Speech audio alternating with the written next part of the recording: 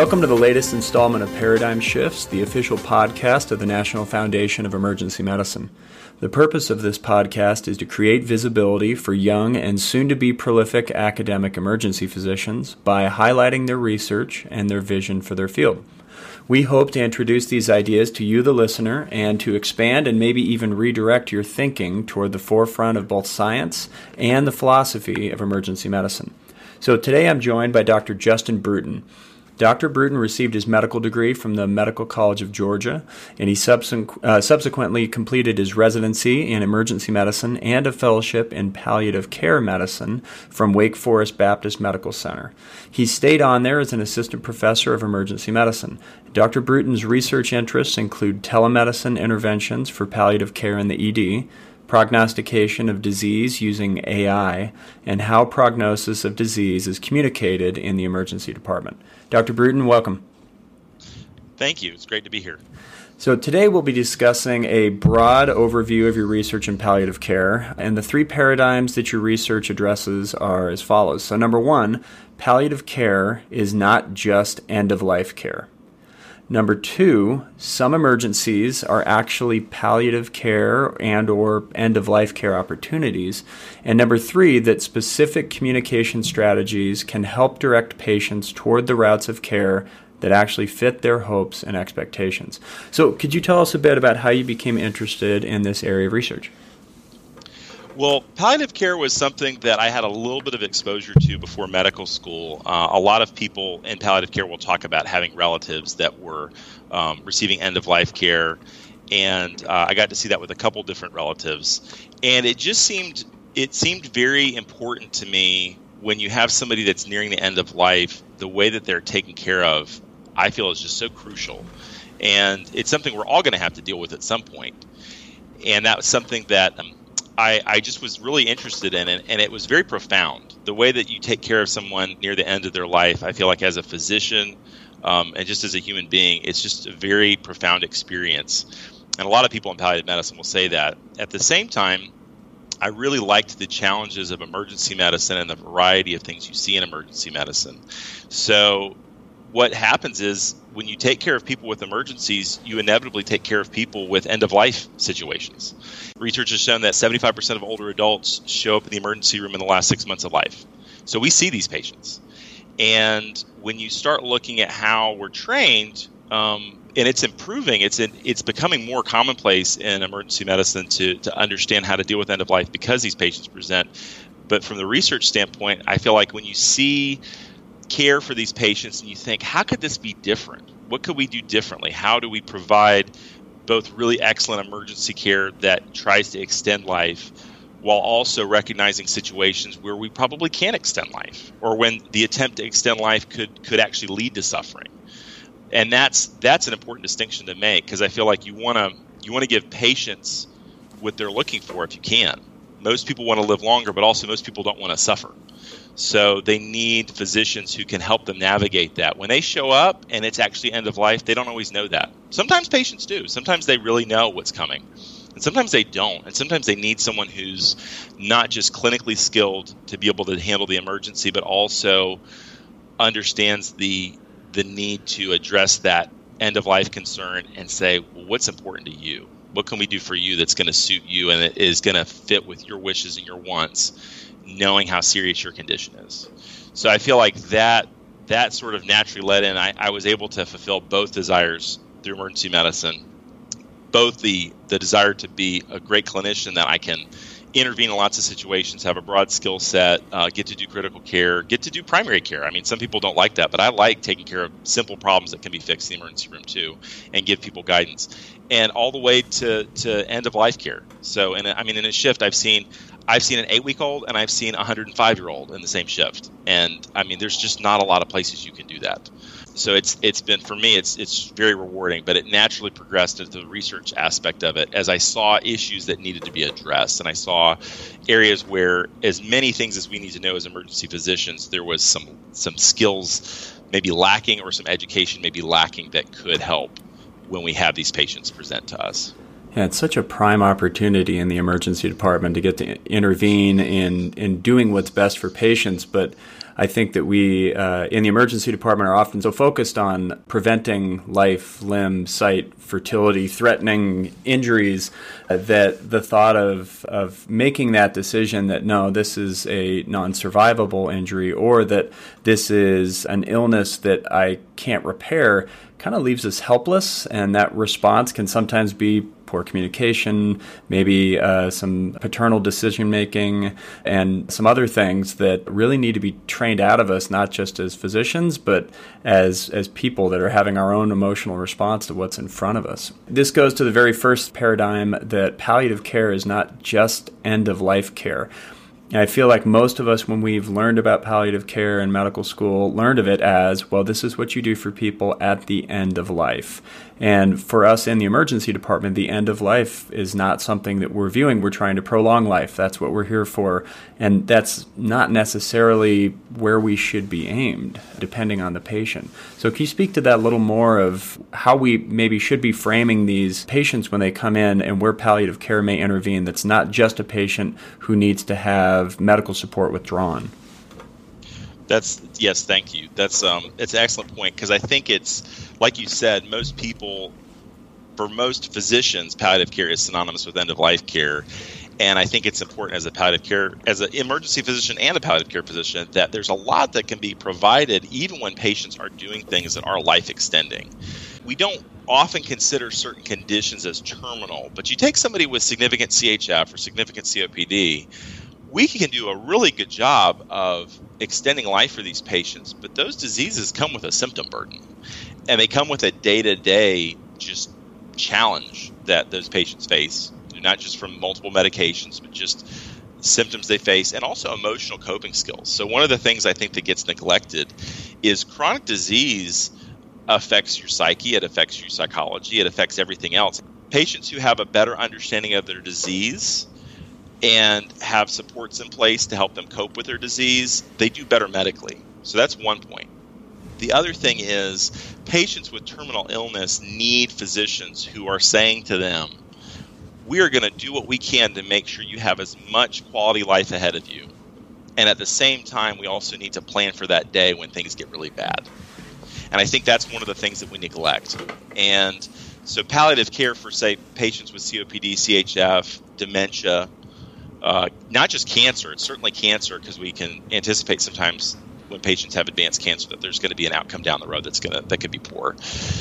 But they need somebody who's not necessarily treating their disease process, who's saying, well, let's look at you as a person. What's important to you? So, I mean, that gets into advanced care planning, but also symptom management. So one of the things that I've noticed is we have, and this is where emergency physicians are actually really well equipped for this, we have to look at the whole patient in their disease processes. We interact with specialists on a regular basis, but when we talk, on a given shift, I'm going to talk to a cardiologist, a neurologist, an orthopedic surgeon. I'll talk to all these different physicians. But at the end of the day, I have to look at the patient holistically. So one of the things I think it's nice as an emergency physician is when we see a patient, they're like, yeah, they've got an infection and they're sick, but yeah, they've also got really bad CHF, and they've also got this wound that hasn't been healing, and their diabetes is really out of control.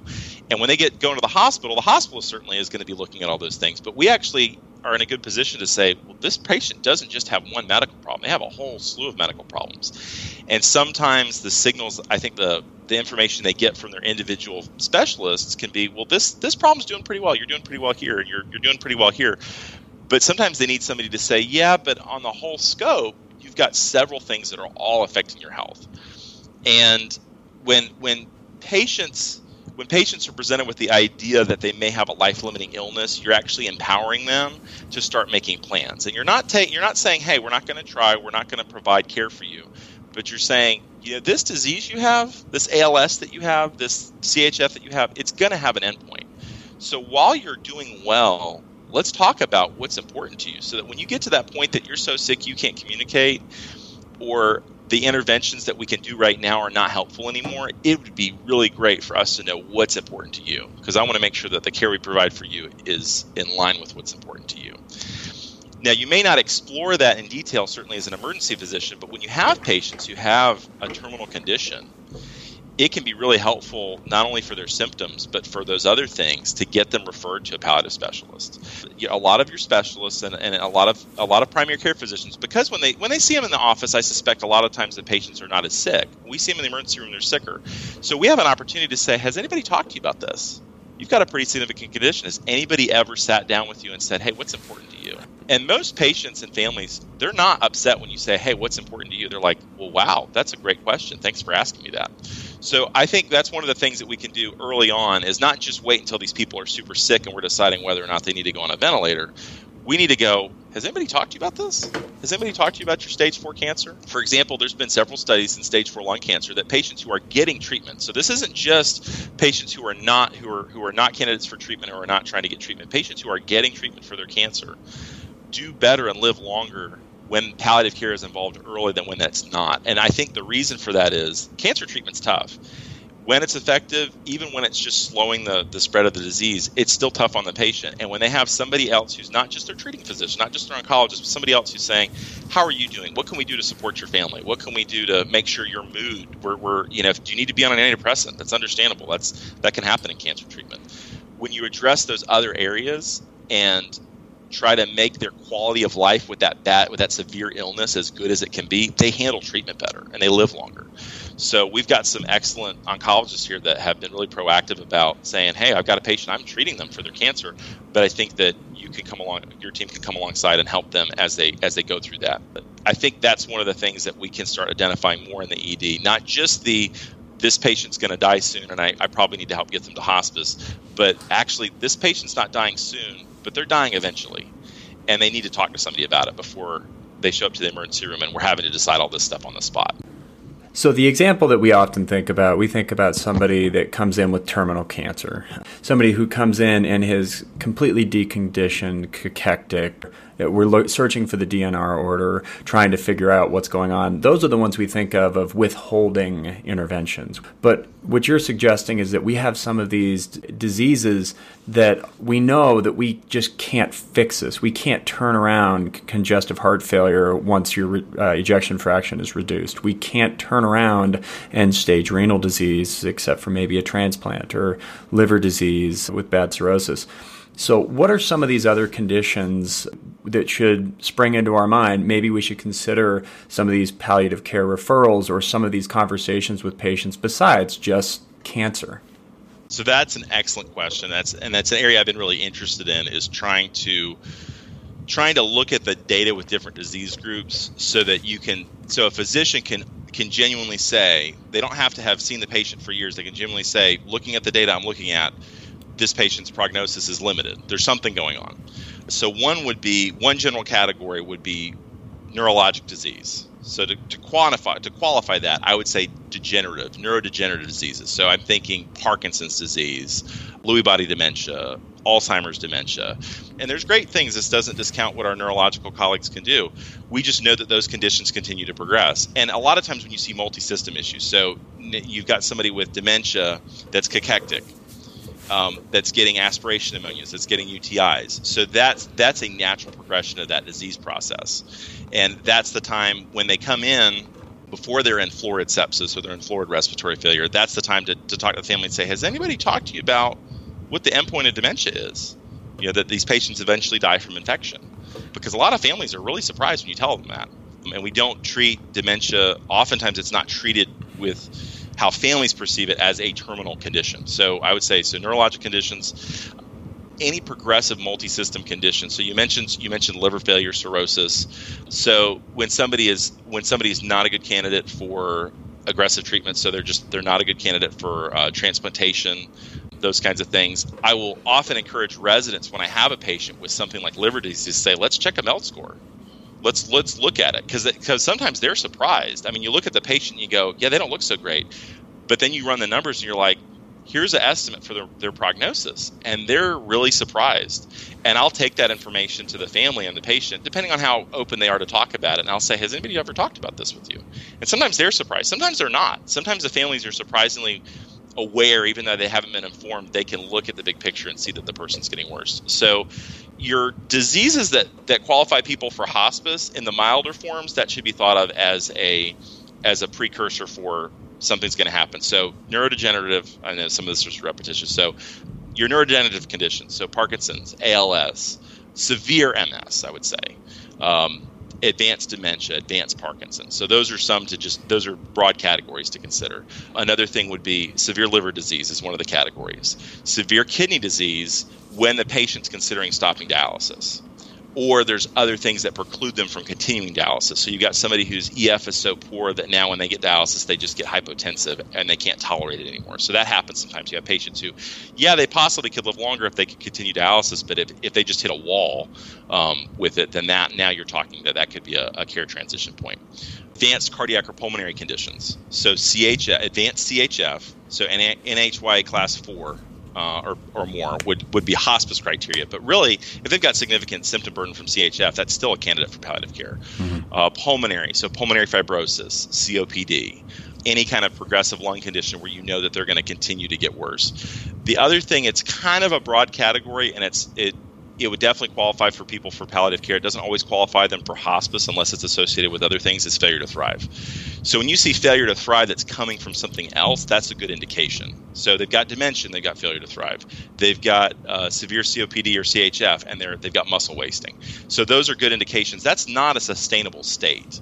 So once you've got a metabolic mismatch where they're just not going to continue in that course, that's a good example of somebody that you need to start having that conversation while that patient is conscious and with it, so that they can have that, they can talk about it with their family and they can navigate that and start making plans. And that way they're not showing up to the emergency room without advanced directives. They may show up to the emergency room, but some of it's been addressed before they ever show up. I think that's an excellent point, because as one of the reasons that I usually hear of why people don't want to have this conversation is, well, it's uncomfortable. And, I'm just the emergency doctor. I've just met this patient for all of 5-10 minutes. What's even more uncomfortable is when that patient comes in a state of extremis and you're trying to figure this out when an intervention either needs to happen right now or needs to be withheld right now. That's a far more difficult situation. And some of these minor inconveniences or uncomfortable interactions can actually prevent something that would be absolutely devastating for either the patient or their families.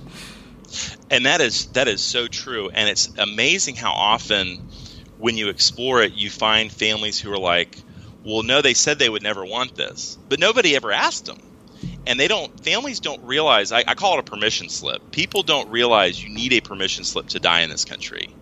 And we understand because we oftentimes don't have the information, so we're going to give the benefit of the doubt that people want life-sustaining treatment. But I've had situations where patients came in with advanced conditions in extremis. They had said to their family, I want to die at home, or I'm done with treatment, but they never did paperwork. So now they show up at our doorstep, and we're behooved to do things that after the fact, the family's like, oh no, they wouldn't have wanted any of this. And it's devastating. And there's ways to have a conversation that are not confrontational and that actually really invite people to feel empowered, I would say. Studies have actually shown that physicians that know the patient less are actually better at prognosticating. Really? Yes. And I think, and it makes sense, because when we look at a patient who comes in and they're really sick and we don't know them, we're looking at the data objectively. And as human beings, our psychology does not like to accept things that are negative. When you have an investment in that patient's care and you've been taking care of them, it's impossible not to, on some level, psychologically block out the inevitability that they're getting worse. Even if you can rationalize it, there's part of our brain that protects our psyche and says, oh no, they're going to be okay. I've talked to this person. We've had so many conversations. Actually, when you just see a patient and you don't know them and you're just looking at the objective data, you're actually better at assessing what their prognosis is than if you know them. That's really interesting. And it's so that's one of the things I like to tell ER doctors is, and when they've actually done studies on anticipating when people are going to die, there's a couple studies out of Harvard, a doctor by the name of Kei Uchi, who's written a couple studies on this, and they've looked at several things. He's done several studies. One of the things that they looked at was when physicians anticipate mortality. So ER physicians, when they're asked, would you be surprised if this patient dies in the next month? We're actually pretty good at guessing that question because we're just looking at the objective data. So that's one of the things is sometimes we're actually going to anticipate that the patient may be doing worse before their primary doc does. Because when they go to the office when they make it to the primary care appointment, they're doing better than when they have to come to the emergency room. Yeah, that's a And really we get really good data in our observation. hands right away. That's the other thing. We can get the test back right away. We can see the changes very quickly in real time. So it's funny because it's kind of the opposite of what you'd expect. You're like, oh, the person who knows them should. Well, yes, the person who knows them should address this stuff, but sometimes actually you've got your hand on the pulse of how well they're doing, because we're used to doing that all the time. Well, that kind of leads into your second paradigm, that some emergencies are actually palliative care or end-of-life opportunities, and it's kind of up to us to be able to differentiate those. Is this really the reason why? Is because when they're well enough to go to their primary doctor, they're hoping everything is going well, they're seeing the very best of this patient, but we're seeing them when they're at their worst? Yes, because I mean, if you think about it, and this is not, I have a tremendous amount of respect for primary care doctors. This is not meant to disparage them. Oh, at all. certainly not. But people just can't make it to the office when they're at a certain level of sick. If they call into the office and they got unstable vitals or other things, they're not going to come to the primary care office. So we are seeing them in a worse condition, and the data does show people that are sick enough to have lots of symptoms or progressing towards the end of life transition point, they are going to show up to the emergency room for that. If they're short of breath, if they're having chest pain, if they're having severe abdominal pain from some progressive process, they're going to show up to the emergency room. So we're seeing a subset of patients that's sicker, for one. And then the other thing is, there's three categories that I kind of mentally think about, and that I try to communicate with the residents. And I think about when I'm thinking about what is ED palliative care from like the emergent transition standpoint. And there's patients that have problems that are relatively easily fixed with relatively predictable outcomes. Pretty healthy person that comes in with an appendicitis, that's kind of a no-brainer, right? It's going to get taken out, they're going to do fine, right? And it's going to make complete sense. And then you have a subset of patients where, there's something that could be fixed maybe, but maybe the outcome is really variable, or it could be an outcome that's really undesirable. So, for example, and I'm sure you've encountered this, you get an elderly patient with multiple comorbidities that's got ischemic bowel, and maybe they could get through the surgery, maybe they could, but they're going to be really debilitated. They're probably their ADLs are going to go down. They're going to be requiring nursing care or long-term acute care, and maybe the best outcome that they could get is not great. So that can change. Some people would say, I'm willing to take that risk. I'm okay if the outcome is not ideal. I'm okay with that potential for extending life, even though there's a risk that I may end up in a state that's not ideal. And then there's and different people will decide differently how to address that situation. And then there's the situations like you were talking about, the not fixable. So this is the person on blood, who has already had advanced dementia that was having frequent falls. Hopefully they weren't on blood thinners at the time, but now they fall and they have a massive head injury, a massive head bleed, and they're not an operative candidate, and we know that they're going to pass away. So those are pretty straightforward. Those, they're not going to get offered an intervention because it's not going to be helpful, and the family is going to go, well, yeah, at that point, then we don't. We know really the only appropriate thing is probably to make them comfortable in most situations. But that gray area in between, and that's where I think it's really important that we take the data and we take the communication and we try to merge them together, because one of the things that I hear a lot is we ask people about what interventions they want without qualifying what the effect of those interventions are. Right. So CPR is a good example. Somebody who's very frail and already has multiple medical problems, or they're there for something that's pretty significant, like sepsis with multi-organ dysfunction. When I talk about code status with them, I'm not just asking them what they want me to do. I'm going to say, this is what I could do, but this would be the outcome of that. And I'll make a recommendation. That's the other thing where some doctors may not be comfortable, is saying, you know what, we could do this, but honestly, in your condition, it probably wouldn't be helpful. It likely would be harmful, and it likely would be ineffective. Mm-hmm. And people assume that when we offer interventions as physicians that they're all uniformly beneficial. And I think when we have things that are under the heading of it could be done, but it probably won't be helpful, we need to be really clear about that. Yeah. And I think that changes the decisions people make. I can't even tell you how many times I've been in a room and had a resident use the phrase, do everything.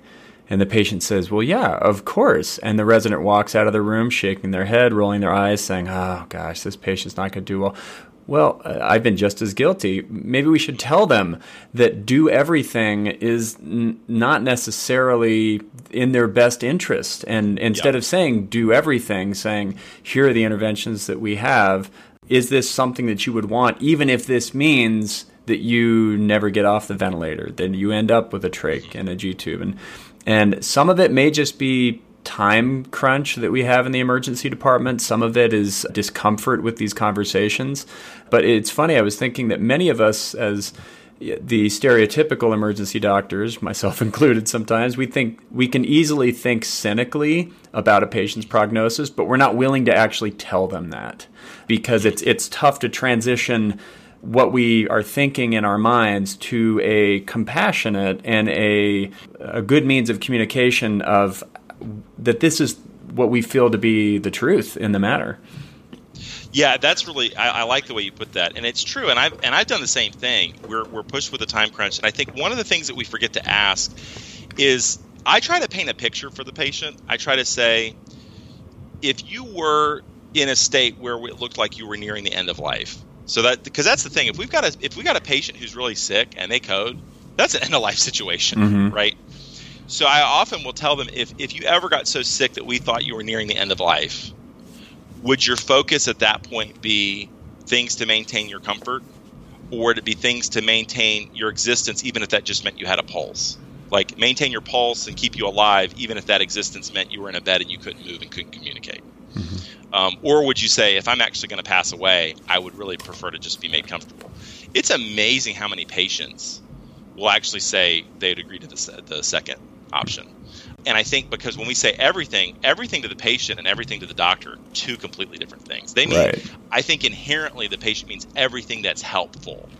I'm making a big assumption there, but I think in my experience, that's what they're actually saying is, I want everything that's going to be helpful. Most patients don't want care that's not going to help them and not going to change their outcome. So what I'll say, here's the difference. And one of the ways I've heard my colleagues in palliative care say this is, some people want to stay alive, even if that's just, I have a pulse and I'm in a bed, and they're okay with that. And some patients say, well, no, I would really only want to be kept alive if I could still communicate with my family and I could still do things and I could still, function somewhat independently. And that way you're kind of giving them the option to say, well, this is what outcome is okay for you? Because as physicians, it's our job to say, I think I can get the patient to this outcome. Because the patient, most of the time, they're not interested in the interventions. They don't know enough to know what those individual interventions are going to look like or what they're going to result in. What they're interested in most of the time is, what is my life going to look like? So when we ask them that question, then I can say, well, rather than me get to the nitty gritty about all the single, what about plasmapheresis? Are you okay with that? What about, you can just go down to minutia. Right? We say, well, what's really important to you? Because now as a doctor, I can say, well, now that I know this is important to you, I can actually tell you what interventions kind of fit with that. And I can tell you which don't. And, the funny thing is, I've had patients who, their quality of life from my standpoint is not that great. Their life expectancy is not that great. But once they have a pretty good understanding of what interventions are and the burdens of those interventions, if they're still wanting those interventions, I don't really have a big objection to it, because I know that it's still consistent with what they really truly want. Where I have a problem is when I think that the interventions that are being provided are not going to really obtain the outcome the patient wants, and they just don't understand that, and they don't know that. That really bothers me. It's probably one of the times where we do the most good. Like, we'll often leave a shift and think, oh man, I intubated and lined and put chest tubes in on this patient. Now they're in critical care on 3 pressors. I really did something good today, because we're doers a lot in emergency medicine. And some of the times that I've felt I've actually done the best is when I spent 30 minutes at the bedside, which is very difficult to do in the ER, and actually was able to translate medicine into English so that my patient could understand it. And I've discharged a 101-year-old lower GI bleed because it didn't fit with what they wanted. And this kind of gets into your third paradigm, which is really the crux of everything. We've talked about how emergency doctors, as much as we don't want to say it, we actually do have a pretty good ability to prognosticate how patients will do over a given period of time. We actually are pretty good at kind of determining what interventions will work or not, but it's the communication issue that's a big deal. So as EM physicians, we can play a significant role in guiding these patients toward the goals that are concordant with the options they want. But it's hard for us sometimes to really be able to communicate that well. We're trying to multitask and do so much, and this is a conversation that really warrants a good amount of time dedicated to this patient. We would have no problem spending that time with a patient if they were hypotensive and we were troubleshooting their vent, but to spend that time talking to them about these end-of-life decisions when they're awake and talking to us just seems like it's just out of our frame of reference. So what are some of the communication strategies we can do to ascertain what a patient's hopes and what their outcomes should be? What are some things that we can do at the bedside? It's a great question, and it's not easily addressed. This is tough, and this is something that I tell the residents. I'm a better palliative care doc when I'm on palliative medicine than when I'm in the ER sometimes, because it is. You've got to be attentive to the flow of the emergency room, and you can't commit too much time to one room, or you're gonna lose the department. So it's difficult. A few things that I have found to be helpful. I will start very open-ended, and this is one of the things that I think is important is you've got to figure out who are the people that I'm likely going to change what we do down here. Because there's going to be folks that are so blindsided and they're so surprised, they have so little information about what's going on, that you're just probably not going to move the needle downstairs, even with a long conversation. So part of what I triage is, how open are they to this? If they're pretty open, sometimes they volunteer a lot up front. So one of the things I'll do, depending on the mental, if the patient's pretty alert with it, then obviously I'm going to talk to them. If they're not, I'm going to talk to their family. But one of the things I'll start with is, I'm concerned you're pretty sick. How have things been going? What's been going on? And that will give you a lot of information. People will start saying, oh, yeah, Dad's been doing really poorly. He's been going downhill. He's not eating. He's having more, hallucinations. You'll get a whole list of things. And then I'll ask them another thing, and this really surprises them because they're used to the doctor just telling them how they're doing. I'll say, well, how do you think they're doing? And then they'll tell you, oh, yeah, I'm concerned he's not doing so great. I know I have an in. This conversation doesn't have to be long, and it's going to be productive. When I've got somebody who it's very obvious from the get-go that there's a huge disconnect in how sick the patient is and what the perception of the patient or the family is, we're probably not going to move the needle downstairs. So that's one thing, because I think you have to pick your conversations. The other thing that I'll do when I need to start with prognosis, because you do have to be open-ended, because sometimes patients surprise me, and the worst thing, not the worst thing, but one of the worst things you can do is say, well, you've got X amount of time. People will fixate on that, and I've heard people get estimates from other physicians that I'll hear later, and I'm like, that's very inaccurate. So you want to be careful about, like, this is how much time you have. Like, for one, it's a range. And even the best estimates, it's usually a range. So even end of life, we're usually saying, like you have weeks to months, months to years, weeks to months, days to weeks, hours to days, right? Because there's a huge range in which things happen. So sometimes I'll tell families, I'll say, I'm really concerned your loved one has a limited amount of time. And that is super open-ended, but it sends a message that says, oh, well, if it's a limited amount of time, we probably need to talk about it. I'm not defining it super strict. Sometimes I need to. Sometimes I really need to define it, but oftentimes I don't. So I'll say, I'm concerned they've got a limited amount of time, and I think it's really important that we focus on what's important to them right now. And then they'll start telling you what's important to them. And also, too, it's hard when you tell a family or a patient, I'm really concerned about you. It's really hard to get upset with somebody. And they're like, wow, you look like you've been having a really rough time. I'm really concerned about you. Tell me what's been going on. That's not confrontational. Right. Yeah. Sometimes you will. Sometimes you have people like, oh no, they're in denial, and they're like, oh no, they're doing great. They're doing fine. And you're like, okay, well, clearly we're not going to fix this down here. But sometimes they need that permission. And I had some relatives several years ago when I was sort of at the beginning of this journey. They ended up becoming caregivers of another relative, and she was diagnosed with ALS. And they were just asking me, what I thought about it, what that was going to look like. So we talked through a little bit. It sounded like they were managing, but they were pretty sick.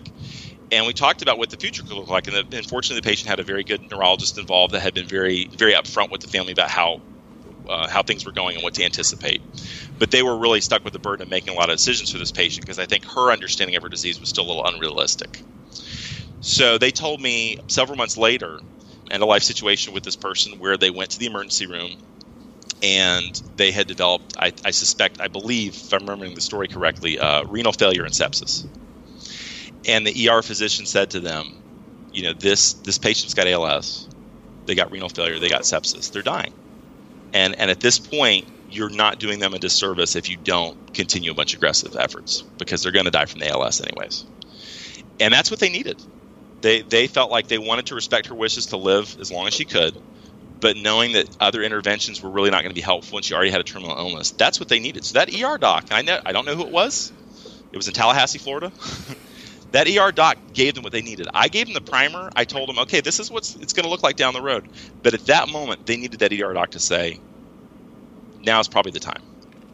And they were prepared for it. So when you are willing to go out on a limb and run the risk of getting stuck in the room for a little bit, or opening up a can of worms that could be a little bit scary or a little bit dangerous, you'll find that people will sometimes say that's all they needed. They just needed somebody to say, now's the time. I need the transition point. And that's where we can help. When I have a lot of elderly patients that come in with dementia and something's changed, now maybe they're more aggressive, maybe they're less interactive, maybe they can't do their ADLs the way that they normally could, they're not speaking as much.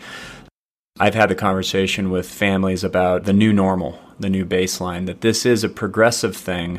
We're going to check in the emergency department to make sure it's not a urinary tract infection, to make sure they're not having another stroke or having something else. But this is something that they will eventually progress, and this will be the new normal for them.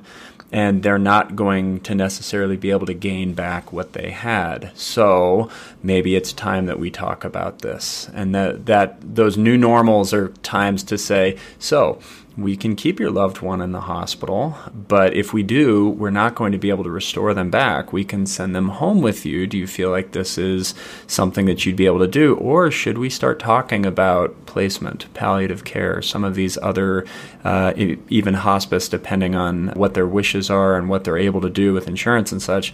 It leads to some difficult issues in the ED where we have people that can't be placed, or it leads to some issues where, they have to get lots of other family involved. But ultimately, if we're trying to do what's best for the patient, it's hard when it's not a quick fix. It's not an appendicitis, where it's not a STEMI, where we'll just open you up and then everything will be fine. Absolutely. And I think what you highlight there is so important, is that sometimes I think families need somebody to say, these are all fairly reasonable options.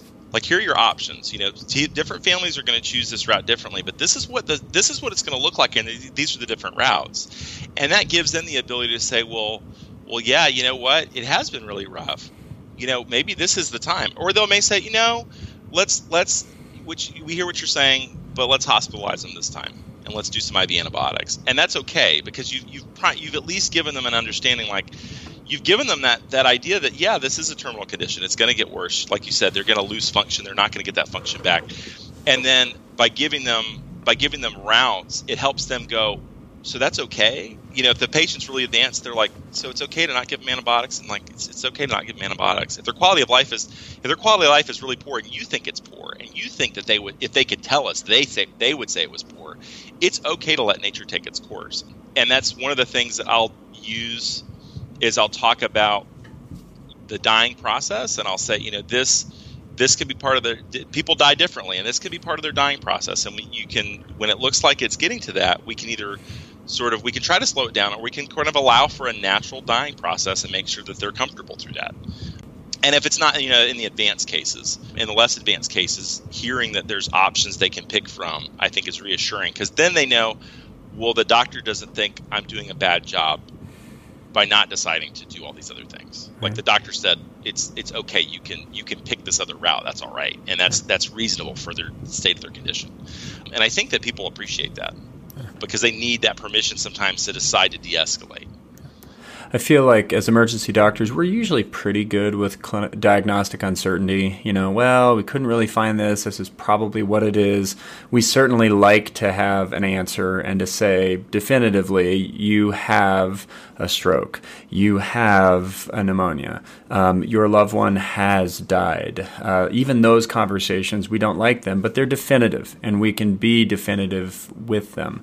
With cases like this, what are examples or maybe times that you see that emergency doctors will kind of stick their foot in their mouth, overpromise, under-report, that will muddy the situation?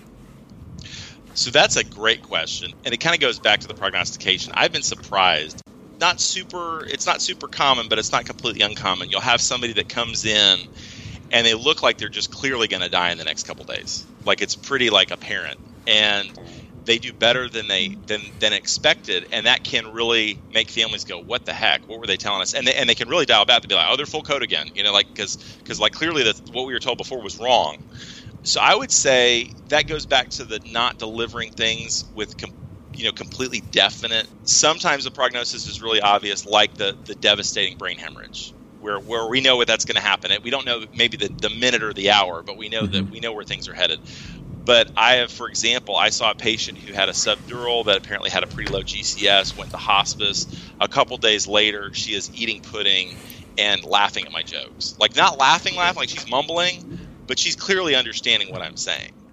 I worked on Sunday. I had 2 significant brain hemorrhages with midline shift, on blood thinners, elderly people with comorbidities, non-surgical candidates, and we withdrew support on both of them. My social worker corrected me because I said withdraw care. She goes, "Aaron, we always care. We never withdraw care." I go, "All right, we withdrew intervention." We extubated both of them. One died in about 30 minutes and one died about 18 hours later. Yep. And they seem to be pretty much the same. So, yeah, I think that definitive time frame is not as important as soon. Very soon. Yes, and I also try to let the family know. Because like you mentioned diagnostic uncertainty, and you're very right in that. I try to let the family know, hey, we can check the vent. We can see if the patient's, making effort on the vent, but some patients there's still variability in what that's going to look like. So I try to be very clear to prepare them to say, we think we know what the endpoint's going to be, but how that's going to look can fluctuate. So I don't want to, and I'll tell them that I don't want to tell you something that's incorrect. So the main thing is we just ensure whatever. And I'll use this term. We want to ensure whatever time they have left fits with what they would want. That's well said. That's just and people like that. That sounds good, and I'm not committing to a time frame. That also helps us know what setting they want, right? If we think that they're going to survive long enough, and I'll leave that open sometimes. Sometimes I'll say, if it looks like they're making some respiratory effort and they're going to linger, I like the word linger, then maybe we'll look at an inpatient hospice facility. If it looks like we discontinue these efforts and it seems like their respiratory status changes very abruptly and they're going to pass away fairly soon, then we'll leave them in place. And that way they kind of know. They're not shocked when they linger, and we don't want them lingering or having an unnecessary admission to the hospital. We can get them to a more comfortable setting. Then they're not shocked when I say, well, actually they're kind of lingering, and that's not a bad thing. That means you have more time with them, but maybe we need to get them to an inpatient hospice facility so that your family has more room and it's a little more comfortable and it's not as noisy and everything else. And that way people feel like, wow, we feel really taken care of. But you've not painted yourself into a corner as far as the prognostic time. And likewise, I had patients with pneumonia before that I saw on the hospice end where they were given an awful prognosis, like, oh, this is a bad pneumonia, they're septic, and they're just going to do terrible. And they get to hospice. I had a lady that we discharged to rehab. And it was almost challenging for the family. They had gotten so prepared for the patient to just pass away in hospice that we're like, you know what, she's actually doing pretty good. Like, our goal is not that everybody dies in inpatient hospice. Like, right. They're actually clearly going to survive. We need to come up with a disposition that's appropriate. And the family's like, well, she's actually doing a little bit better. She's still not doing great, but maybe we switch to rehab, right? So that they can use their Medicare and get a rehab stay and actually see if she can do some ADLs. And then at some point when she's appropriate for hospice again, we'll take her back. Mm-hmm. I've had people that came into hospice at times with such poor prognosis that actually did have some life left to live, and it just surprised us. So leave yourself some wiggle room, kind of give them an idea to know what the trajectory is expected to be, but also say, people do surprise us, and sometimes they live longer than we expect. Sometimes they rally. That's another term that I think is good because it's vague, but it's true. Sometimes people rally a little bit and they have more time than we expect. And that way the family doesn't feel pushed and pulled in so many directions. Yeah. And it feels like a more consistent message. So kind of the last question I have for you as we wrap up is, as an emergency doctor, how do we deal with the concept of palliative care as giving up? I think a lot of people are hesitant to do that because they're worried they appear to the family that they're giving up, they worry they appear to the patient that they're giving up, or in their own mind they say, well, we can't do this, this is giving up. How do we reframe this in our mind so that it's not giving up, it's actually doing what's best for the patient? That is a great question, and it is really tough. And it's difficult when you both have the ability to do things that sometimes extend life, when you also have to accept that the patient's on a course that we're not going to change. And the way I look at it, and the way I avoid the whole giving up thing, and I've heard multiple people say this to me, rather than focus on what we can't do, let's focus on what we can do. The other thing is, everything we do comes with an associated risk and benefit. So if we've got a patient who's very sick and we choose to put them on a ventilator, we choose to do certain things, that comes with a cost to the patient. That comes with a physical cost. You know, if their blood pressure's low and they're in and out of consciousness and they can still feel what we're doing, and they're going to probably die anyway, then is that added suffering really getting a benefit to it? So some of these situations where we're talking about maybe we don't need to focus on curative treatment, and that's what I would say is, rather than focus on curative treatment, let's focus on what we can do to make them comfortable. We're accepting the fact that a curative approach is actually going to now add suffering. Right. And that's where I think the distinction's made. It's not giving up on the patient. It's not giving up on their existence. It's saying, let's honor the time they have left by trying to make it less uncomfortable, rather than doing things that aren't going to benefit them that also could be uncomfortable. And I think that's most families I've dealt with, if it's fairly inevitable that somebody's going to pass away, their goal is generally to say, well, what can we do to make that less uncomfortable for the patient? And then my goal as a doctor, I'm providing something. It's a different goal, but I'm still providing something. And I think that's the way I look at it mentally, because there's times where there's been things in front of me I'm like, well, I could kind of fix this. At least for a little bit, I could kind of fix this. But is that really the right thing for them? And is that what they want? I really like the idea of thinking of it as a risk or benefit thing, because we do that all the time. Of here's the risk or benefit of keeping you in the hospital. Here's the risk and benefit of TPA for stroke. Here's the risk and benefit of doing this intervention. And so for someone who has a terminal illness, the risk of withholding this is that you might die. But the risk of doing this is that you might survive, but with significant suffering, significant decrease in quality of life. So now I'll present this to you in as plain of English as I can, or whatever the patient's primary language is, and say, what is it that you would want? Because neither of these options are great options. But we're going to try to pick the best out of these options. I usually say to my patients in the ER, I say, hi, I'm Dr. Leach. It's very nice to meet you. I'm very sorry that you're here. Very sorry to have to meet you like this. And I say, this is a tough situation. Nobody really wants to come to the emergency department. But since you're here, I want to try to make the best of a terrible situation. So let's see how we can choose the best outcome for you. So. Oh, and I can tell you, it's some of the situations, I've definitely had those, and those intensive care situations where you get somebody through ARDS intubation and something really hairy, and you feel it feels like a triumph. But honestly, some of the most exciting situations I've ever had is when you deliver good end of life care, and the family afterwards just says, thank you for telling us what we needed to, helping us figure out what we needed to decide, and you feel like you really made a difference. And it is, and you're right. You're leveraging the fact that person is there for a reason they don't want to be there for, and saying, but hey, I'm here to provide the best care under this situation. Yeah. And knowing what's important to you is going to help me provide you the best care. It empowers patients, it empowers families, and it really, as a physician, it's super rewarding when you can kind of take that awful situation and you're not going to make it better, but you could make it less bad.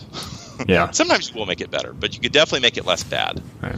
It's great to hear your experiences, because I think it's impossible to do emergency medicine and not encounter these patients and not have it impact how you want to practice. Yeah. So I appreciate hearing how you practice and hearing your experiences there, because it's universal. We all see people in these states, and we all have to figure out how to navigate that the best we can with the resources we have. Yeah, and I think we have to be prepared for it. It's not something that you're necessarily looking forward to on your shift. If I really hope I get to walk somebody through an end-of-life event today, per se, we really kind of revel in the high highs, but the low lows are important just the same. And if we're not prepared for it, it'd be like saying, man, I really hope I don't get an upper GI bleed today. I'm just going to put it out of my mind and ignore it, not learn about it, and not get prepared for it because I just don't want to see it.